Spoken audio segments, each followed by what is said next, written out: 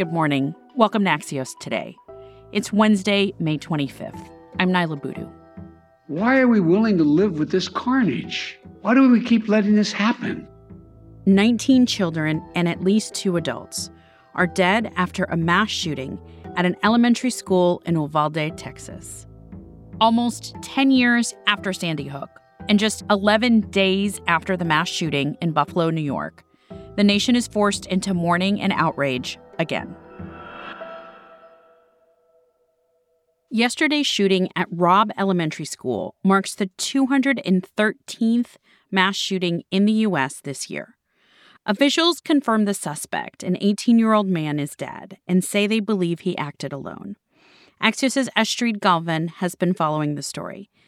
Astrid, what do we know about the victims of this horrific attack? Unfortunately, not a whole lot has come out yet. We do know that the teacher who was killed was a longtime teacher, beloved in her community, but we're still waiting to hear about the other victims. I was struck by some reports yesterday saying that Uvalde is such a small town that a few of the parents probably may have even known the shooter. Can you give us a sense of what this community looks like?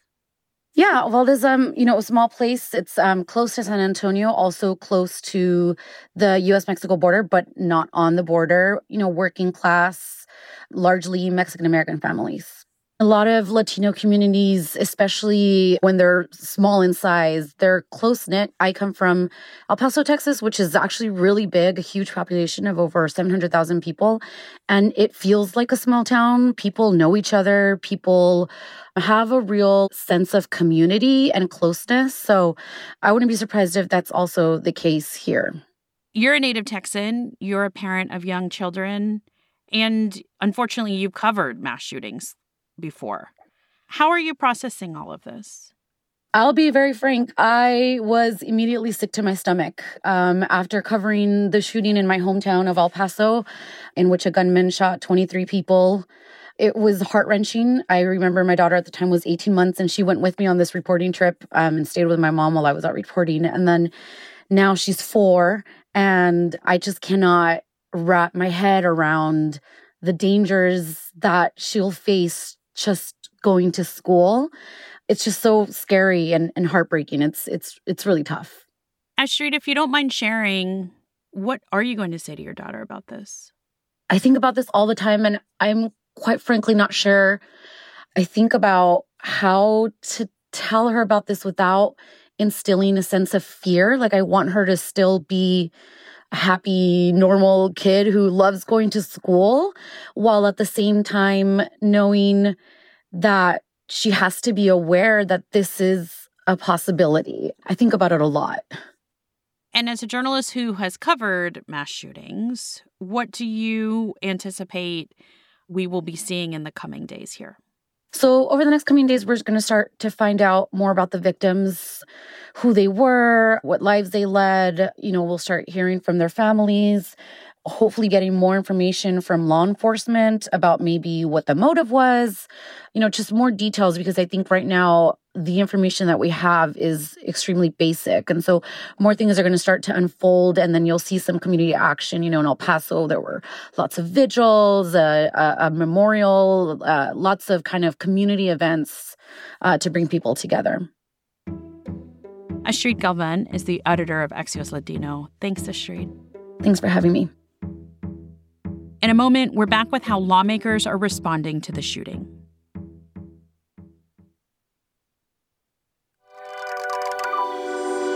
Welcome back to Axios Today. I'm Nyla Boodoo.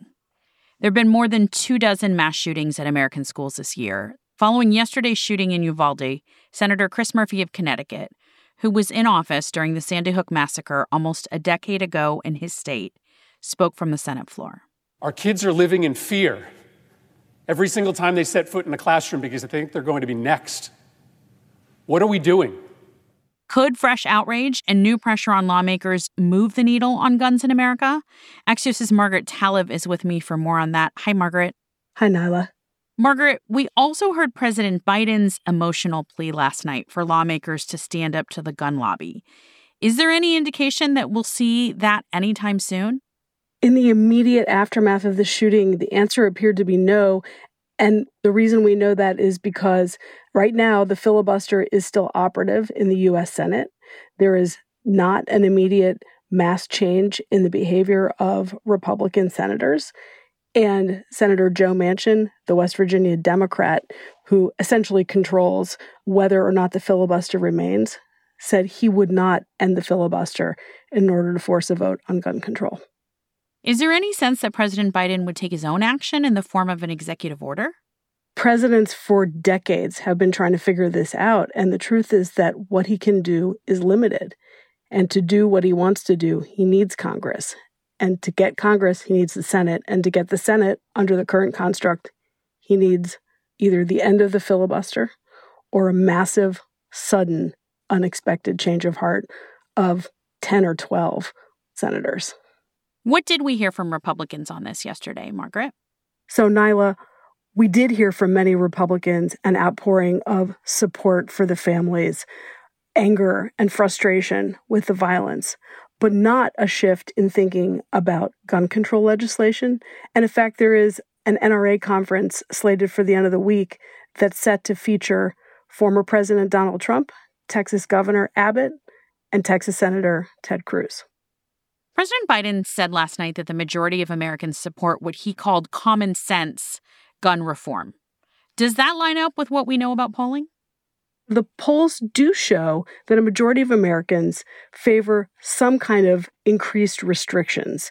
A recent Gallup polling asks, in general, do you feel the laws covering the sale of firearms should be made more strict, less strict, or kept as they are now? 52% say more strict. Only 11% say less strict, but about a third of Americans say keep as they are now. Margaret, in the middle of all of this, we did have some big primary results last night that may affect the balance of the Senate next year. Specifically out of Georgia, what stands out to you? And did this news from Texas have any effect? Look, based on these results from the Tuesday night primaries, we are seeing more evidence of the potential of some waning power for former President Donald Trump's endorsements, particularly in races where there are incumbents. The primaries are also going to tell us something about whether progressives are largely successful in their efforts to oust more centrist incumbents on the Democratic side. And we're looking at the end of the Bush dynasty in Texas. There's plenty of time to talk about all of that later, but I will say this. What this latest gun tragedy is telling us is that in an election year that we were sure was going to be all about inflation, the Russian invasion of Ukraine, COVID malaise, two hugely potent political issues are now also going to share the stage, not just abortion rights, but gun control in America. Margaret Talev is Axios' managing editor for politics. Thanks as always, Margaret. Thank you, Nyla. One final thing. Today marks 2 years since the murder of George Floyd in Minneapolis, Minnesota. Today, President Biden will sign an executive order on policing to address police accountability and the use of force. Relatives of George Floyd and Breonna Taylor are expected to be in attendance. And next week on the podcast, we'll have a deeper dive into George Floyd with one of the authors of a new book about his life and impact. I'm Nyla Boodoo. Thanks for listening. Stay safe, and we'll see you back here tomorrow morning.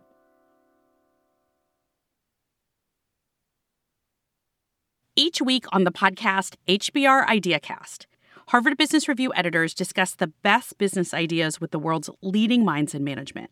It's like getting an MBA by listening. Get Harvard Business Review's flagship podcast, HBR IdeaCast, on Apple Podcast, Spotify, or wherever you get your podcasts.